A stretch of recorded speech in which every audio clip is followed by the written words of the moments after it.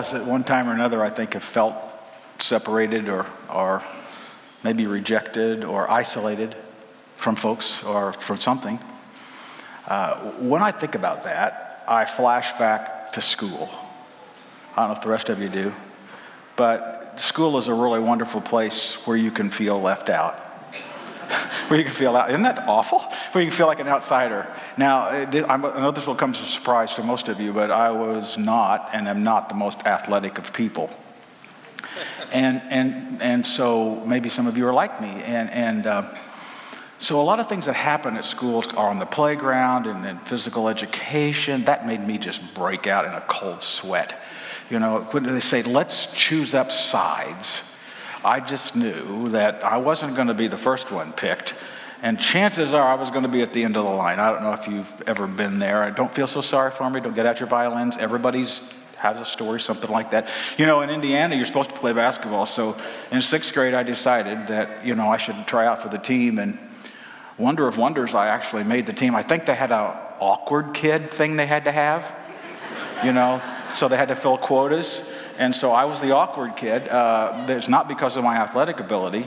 And I was on the B team of the 6th grade, and I was the last person on the bench.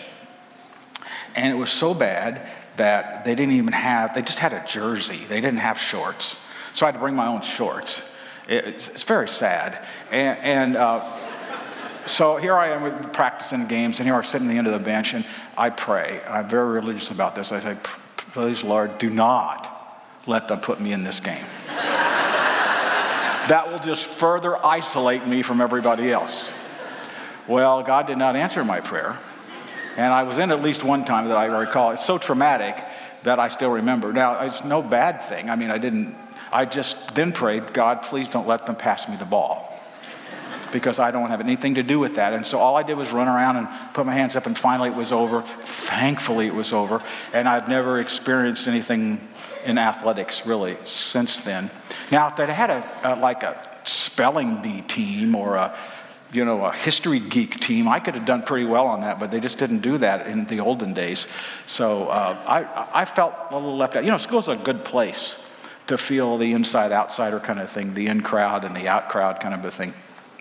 And maybe you felt that as a kid. But, you know, we still have that today. I mean, we have cliques and groups that we don't feel like we belong someplace. And, you know, I think one of the places I noticed this lately is in traveling. I don't know about you, but I don't buy first-class tickets. I mean, I just can't. And so I just feel so sad when they call the first-class people up first. And then the business-class people. And then it's me. And, you know, no matter when we make our reservations, we're always the last seat by the bathroom in the back of the plane, and it's going like this the whole time. And it's only about that wide. And so to make matters worse, you have to walk through first class. And they're sitting there, they got their blankets and their china and their glass, and they're already being served things. Now, some of you have been there, right? Now, if you're in first place, God bless you. But think about the rest of us. And then you walk through business class, and their seats are a little wider, but there's, and then you get to your spot, and then after they do the announcements and the masks drop down and they show all that, what do they do up front? They close the curtain. You can't even see what goes on up there. And to make matters worse, if you have to go to the bathroom, even if it's an emergency, you can't go up there. You can only go back where all of us common people. I don't know if you feel that way, but sometimes, that makes me feel like, man, I am talking about out crowd. I am way out. I think we all experience those feelings, some of us more than others. Some of you today may be feeling a little, I'm on the outside looking in. A number of different things, maybe even about your walk with God. I'm just not sure about that. And I hope this is a safe place where we haven't closed the curtain on you, where the curtain's open so that we can present to you what we believe is a great way, the only way to live. In Jesus' time, the Jews felt themselves to be special insiders. They had the message from God, and they had the temple, And in the temple was, you get closer to the middle, you get closer to the Holy of Holies where nobody could go but the priest. But on the outside was what's called the court of the Gentiles, where people who were not Jews could come, but they couldn't go any farther, kind of like first-class barrier thing. And above the gate to go in for the Jews to go in, there was this inscription. I got to get it right. No foreigner may enter within the barricade which surrounds the sanctuary and enclosure. Now get this. Anyone who is caught so doing will have himself to blame for his ensuing death. Wow, that's a real welcome statement, isn't it? Can you imagine having that on our door out here? Hey, if you don't belong to our group, we can't guarantee your safety when you come in. But that was the way it was in Jesus' time. If you're not with us, being with us could be hazardous to your health. Now, God didn't intend it to be that way. Even from the very beginning, as he spoke to Abraham, he said, you will be the father of a nation that will bless all other nations. But they never quite got that. They kept excluding those people who weren't like them, and they became more and more exclusive and more knowing that they had everything right. But we know that God accepts all people. Now, do you remember the time when Jesus got really, really, really mad? In the temple, when he saw this money changing going on. You remember that story? And he goes in and overthrows all the tables of the money changers. Now, part of that reason was because the people selling were really taking advantage of poor people, and the exchange rate for buying sacrifices was such that they were really swindling people. That's part of the reason he was upset. But the other part was they had set up all of their booths and exchanges in the very place, the only place where Gentiles were welcome. He said this, the scriptures declare my temple will be called a place of prayer for all nations, but you have turned it into a den of thieves. You see, Jesus was opening up the kingdom of God to all nations, not just a select few. So today, our story comes from the book of Acts, the 10th chapter. A story of two men, Peter, the apostle, and Cornelius, a person who was not Jewish. And the bottom line for our story, in case you decide that this is enough already, is all people matter to God. All people matter to God. And Jesus is the one who can bring us together. Amen. Now, I don't have anything up on stage, on the screen. I didn't get the scripture passage, so we're going to old school today. This is a Bible. And if you've got one, please open it and turn to Acts 10. There's some in the pew there. I forgot to get the page number, but you can probably find it. Dust that thing off. We're going to read some different passages there. I'll make a few comments and an application, and we'll be done. So, remember, Peter is the apostle. Peter is the proud ethnic heritage guy, the Jewish guy, the guy who is now living in an occupied country by these Romans who are taking over everything. And the story of Peter and Cornelius is a rather remarkable story in that God brings together two very, very different people from very different walks of life, but for a very important purpose. So if you found Acts 10, let's start with verse 1. In Caesarea, there was a man named Cornelius, a centurion, in what was known as the Italian regiment. He and all of his family were devout and God-fearing. He gave generously to those in need and prayed to God regularly. One day at about 3 p.m, he had a vision. He distinctly saw an angel of God who came to him and said, Cornelius! Cornelius stared at him in fear. What is it, Lord? He asked. The angel answered, your prayers and gifts to the poor have come up as a memorial offering before God. Now send men to Joppa to bring back a man named Simon who is called Peter. He is staying with Simon the tanner, whose house is by the sea.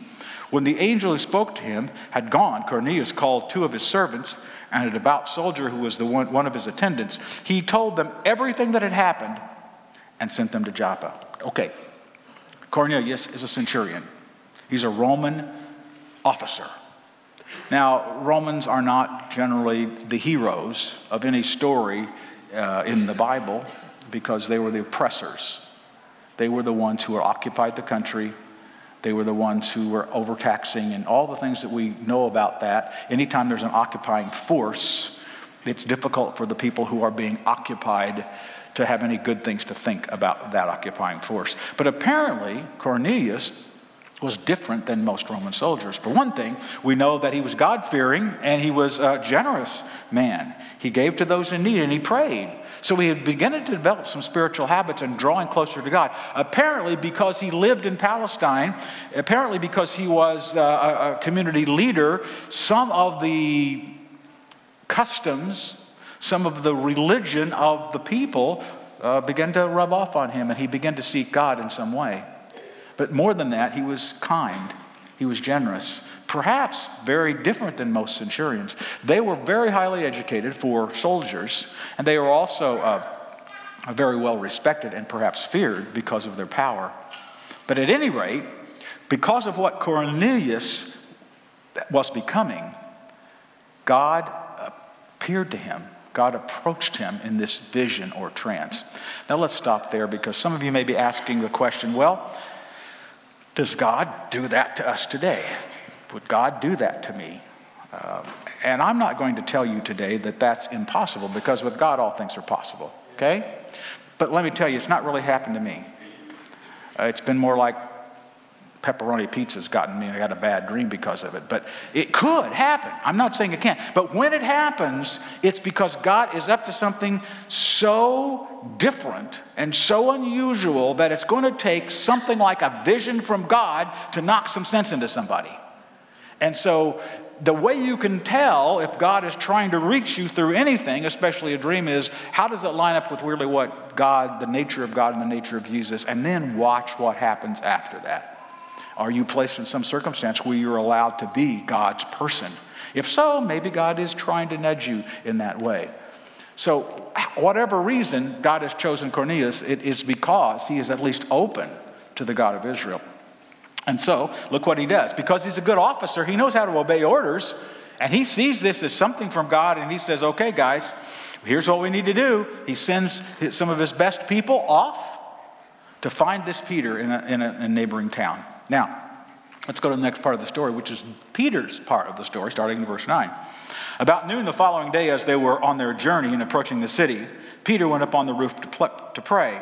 He became hungry and wanted something to eat. I always get sleepy after a meal, not before, but Peter gets sleepy beforehand. While the meal was being prepared, he fell into a trance. Same kind of thing that happened maybe to Cornelius. He saw heaven opened and something like a large sheet being let down to earth by its four corners. It contained all kinds of four-footed animals as well as reptiles of the earth and birds of the air. Then a voice told him, "Get up, Peter, kill and eat." "Surely not, Lord," Peter replied. "I have never eaten anything impure or unclean." The voice spoke to him a second time, "Do not call anything impure that God has made clean." This happened 3 times, and immediately the sheet was taken back to heaven. While Peter was wondering about the meaning of this vision, the men sent by Cornelius found out where Simon's house was and stopped at the gate. They called out, asking if Simon, who was known as Peter, was staying there. While Peter was still thinking about the vision, the Spirit said to him, "Simon, 3 men are looking for you. So get up and go downstairs. Do not hesitate to go with them, for I have sent them." Peter went down and said to the men, "I am the one you're looking for. Why have you come?" The men replied, "We have come from Cornelius the centurion. He is a righteous and God-fearing man who is respected by all Jewish people. A holy angel told him to have you come to his house so that he could hear what you have to say." Then Peter invited the men into the house to be his guests. Peter's vision, his trance, was disturbing because it seemed to open up something that Peter, as a good Jew, would have never done. He kept kosher. He only ate clean things as prescribed in the law. This is one of the marks of his heritage. This is one of the things that made him special and separate. It kind of made the curtain closed between him and other people. And yet 3 times he gets this vision, this technicolor dream of all of the different kinds of animals that could be eaten. And the voice says, take your pick. Take your pick. It's like going to one of those Brazilian steakhouses, Have some pork. Don't just have lamb. And Peter doesn't know what to do about it. He says, I've never, ever in my life not eaten kosher. And the voice says, what? Do not call anything impure that God has made. I should have had them put some echo on that part, because this was probably like James Earl Jones type of voice to get his attention, because he's not going to do this if he's not sure it's from God.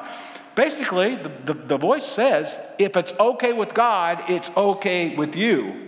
If God says it's okay, then you may kill and eat.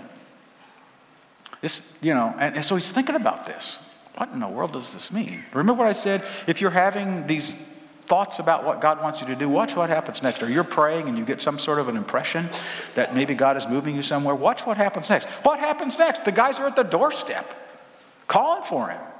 I mean, if this is not putting things together, it doesn't take rocket science to figure out that these are going together. But yet, even at that, a voice comes to Peter and says, there's guys at the door, go answer it.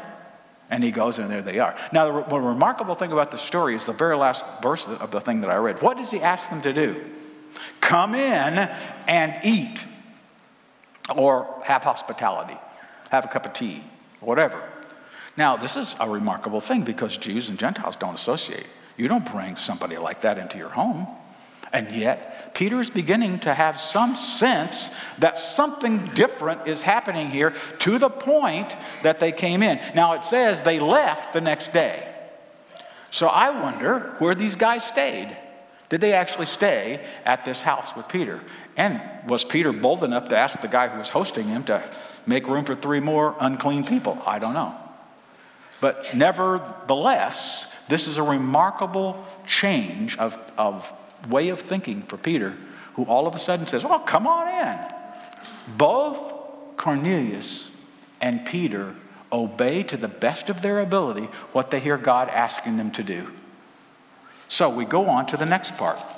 Let me read verse 24, part of verse 23, and then verse 24 and 5.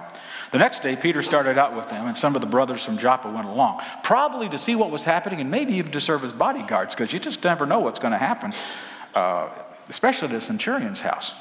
The following day, he arrived in Caesarea. Cornelius was expecting them and had called together his relatives and close friends. See, Cornelius was so sure that this Peter, this man would come, that he invited everybody and said, they're going to be here probably tomorrow because of the day's travel. I want you to be here ready when they get here. They're all waiting. Talk about a captive audience. They're ready to hear. Peter enters the house. Cornelius met him and fell at his feet in reverence. But Peter made him get up. Stand up, he said. I'm only a man myself. Here we get the picture of this well-respected, perhaps feared, man of power, the centurion, bowing before a blue-collar Jewish fisherman. And even Peter can see this isn't right. And says, I'm just a person. Stand up. You know, when you cut us open, we all bleed red. We're not that much different. All of us have hopes and fears and dreams. All of us are searching for something more. And I think at this point, Peter is beginning to understand that there aren't insiders and outsiders. That everybody stands before God the same. So the rest of the story, I won't read all of it, but Peter begins to tell his story of his dream, and God is showing him that nothing is unclean. And then Cornelius tells his story about the vision and how he sent for Peter. And verse 34, if you don't mind to mark in your Bible or whatever, you should mark that verse. Verse 34, then Peter began to speak. I now realize how true it is that God does not show favoritism, but accepts men from every nation who fear him and do what's right. God does not play favorites. That's the bottom line. And so Peter preaches this sermon, much like he preached on the day of Pentecost to the Jewish nation. And lo and behold, the people in Cornelius' household begin to speak in other languages, just like they did at Pentecost. Another notion for Peter that this is out of the ordinary, this must be from God. And so his only conclusion is these People are not just outsiders. God wants them into the family, and it says they were all baptized and joined the family of God that very day. So, we have this marvelous story of two different kinds of lives being intersected because God brings them together and they were obedient. A real mark of spiritual maturity is how we treat someone who is not like us. Yeah. And Peter had that opportunity. And for once, he figured it out. The good news of Jesus is that God is not against us. He is for us. And so that should make us as followers of Jesus really be more loving and more grace-filled, not less. So we always hear that Jesus was full of grace and truth. Remember, and it goes together, I think, purposely, grace and truth. Because he didn't just stand on a corner and yell at him in a bullhorn, I got everything right and you're wrong. He started with a grace-filled kind of approach. But the tension between grace and truth always exists as we try to approach people who are different from us, because we don't exactly know what to do. But in the middle of that, the tension between grace and truth is love. The kind of love that Jesus expresses. And that's where we meet people first. We meet them with a posture of love. So, what does this mean for us today? Well, the first one I already mentioned at the beginning. Since all people matter to God, they ought to matter to you. This matters to us because Christians today, especially in America, are being painted as unloving, hypocritical, and all those other things that you see. It's not true, but that's the way Christians are being painted. And unfortunately, some Christians certainly have a balance of grace and truth that's out of whack, with love in the center not really being very evident.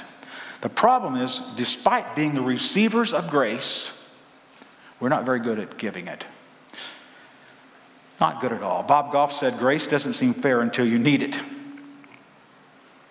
They need it, we need it. There are no insiders and outsiders. You know, in this series of being neighbors and love your neighbors, every application, every what do we do next kind of a thing is almost the same in every story. Reach out to people, make space for them, accept them, love them, do kind things. And that may seem boring at once, but you know what? It's kind of comforting because it seems like when God's people really get it, their lives are transformed into a kind of person that they weren't before. They become like Jesus. So rather than being boring in its repetition, it should help you to say, man, am I doing that? Or am I still like some of those folks who close the curtain? Am I afraid to open the curtain and walk out and say, you know, I want the best for you, no matter what? That's the thing. Remember who you are, secondly. All have sinned and fallen short of the glory of God. The only difference between us and anybody else is the fact that we have discovered the love of Jesus and are walking, and are trying at least, to walk his way. Yes. We're not always doing a very good job. You know what? How many times have you given yourself some grace for slipping up? But you look at a person far from God and you wouldn't give them the time of day. We're not that much different. Now let me pick an aside real quick here about people who maybe are not Christians or not sure. Here's the thing that they don't see, or they would say to you, I'm a good person. Cornelius was a good person. Apparently he needed more because God came to him and said, you need to talk to Peter. There's more than just being good. But when they hear this sentence, now don't follow me all the way so you won't say I'm a heretic. When they hear the sentence, all have sinned and fallen short of the glory of God, you know what they'll say? I'm not a sinner. I'm good. I do good things. I don't kick dogs. I let ladies across the street. I may even give to my charity. They would say they're good people. You know what they're thinking? I know this because I've had conversations with people far from God. They see all have sinned, meaning I'm an evil person. I'm not a Saddam Hussein. I'm not Hitler. I'm not a serial killer. So I'm a good person. I'm not a sinner. It's only when you understand that when that word is used, it doesn't mean you're evil. It simply means that you have missed the kind of life that God has in store for you, that He has designed for you to live. It literally means I've missed the mark. I've missed the target. All of us miss the target. If you didn't miss the target last week, you need to be up here talking. Every one of us, even if it's not overtly in our hearts, in the darkest parts of ourselves, know we have missed the mark. The only difference is we have landed between grace and truth and settled in the love of Jesus and are doing our best to move forward. So, you cannot treat folks who are different from you as people that you need to close the curtain on, because God never gives up on them. You know, we're called to be ambassadors now. You know what ambassadors do? They build bridges, they don't blow them up. But so many folks look at us as people who blow the bridge up, who would really literally like to put the sign up there that says, if you're not one of us, you are not welcome. This story informs us that that's not the way God sees things.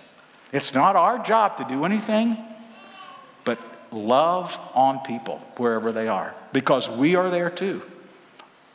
All have sinned and fallen short of the glory of God. So what do? Well, we've heard all these things. Listen, learn about folks, and love. You see, Stephen Covey years ago said, seek first to understand and then to be understood. We do a lot more talking than we do listening. And many people just need to share their heartaches and their hurts. They need friends. We've been talking about One Life here for about a year. The idea of developing a friendship with someone far from God and seeing what happens. This is the very essence of the One Life idea, which is develop friendships, discover their story, and discern what you do next. And in the story of Peter and Cornelius, that's exactly what happened. The only problem was Peter's circle was so small, he couldn't have a friendship with somebody outside his circle. So what did God do? He shook him up with a vision to say, walk out of your circle, open the gate, open the curtain, and walk out into the world and find people to love on, no matter how hard it is. And it had to be hard for Peter, and we know it's hard because later Peter even has trouble. Even now that he knows this, he still has trouble relating to people different from him. But that's another sermon. He discovered the story of Cornelius, and he came to the conclusion that God must be in this. I cannot exclude, I have to include. Let's baptize them like we baptize everybody else. Let's welcome them into the family. And that's what happened. They were welcomed into that family. And it changed history. Because if it wasn't for this event, what would happen? We wouldn't be here. We're the outsiders. If this hadn't opened up to the whole world, Christianity would be a very small sect of Messianic Jewish people. But yet it's opened to us. And so who are we to keep it to ourselves? So the story of Acts 10, I learned in Sunday school. Even back when they had the little flannel graph things, here's a Peter, and here's Cornelius, and here's the dream. You know, I learned all that. But you know what the story was? They told the theme of the story? The theme was the conversion of Cornelius. That's what I learned. Guess what? This is as much a story of the conversion of Peter than it is Cornelius. In fact, Peter had a farther distance to travel than Cornelius. Cornelius was already spiritually walking towards God. He had questions. He wanted to know what to do. Peter didn't want to have anything to do with those folks. It took a lot more for Peter to be converted than it did Cornelius. Maybe that's who we are today. If you are like Cornelius, some of you here are like that. You're still searching. You're not sure this is for you. Perhaps you should start praying, God, show yourself to me. I'm open, just like Cornelius. Just show yourself to me, and I'll try to follow. Now, you know how God shows himself to folks today? Through us. If we're willing. If we're like Jesus. But too often, we close the gates and scare people off. If you're like Peter, you need to start praying, God, show me how to and who to love today. People who are not like me. You don't have to agree with everything that everybody in the outside world thinks, because I bet you don't, well, I better not say this. I was going to say, if you're married, you surely don't agree with everything your spouse says or does. You might keep it secret, but you probably don't. I mean, we can't agree on everything, but we can agree. We can intersect in the love of Jesus. That's the starting place. Who do you believe Jesus is? We can work from there. And that's where we start. So if you're like Peter, start saying, God, who do you want to show me today that needs love? And then watch what happens next. So one little story, and I'll be done. In Luke 14, Jesus tells this parable about a man, a great master, who wanted to invite people to his party. I don't know if you remember that story. It's not a very long one. It's in Luke 14. And Peter had to be there hearing the story, by the way. And what happens? He invites him to this grand party, and everybody he invites in his circle just basically gives excuses and says, we're not coming. What does the master do? He sends his servants out and says, look, go out to the edges of this community. Go out to the places where people are unloved and unwanted and underserved, and bring them in. We're going to have a party anyway. And that's exactly what he does. And he says, all are welcome at this party. In fact, those people I first invited, they're not welcome anymore. It's a parable about the Jewish family not receiving people like them. It could also be a story about us.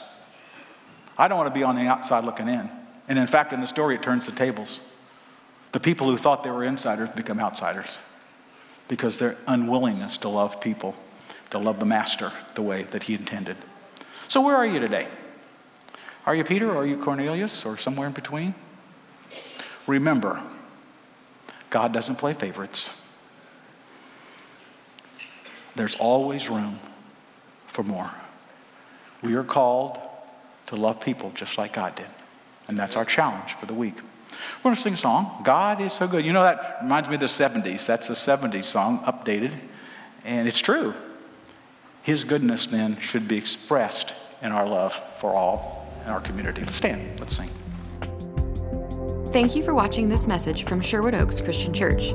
Did you know you can view any message from the past 6 years at socc.org/messages? You can also view complete worship services from the past month at socc.tv.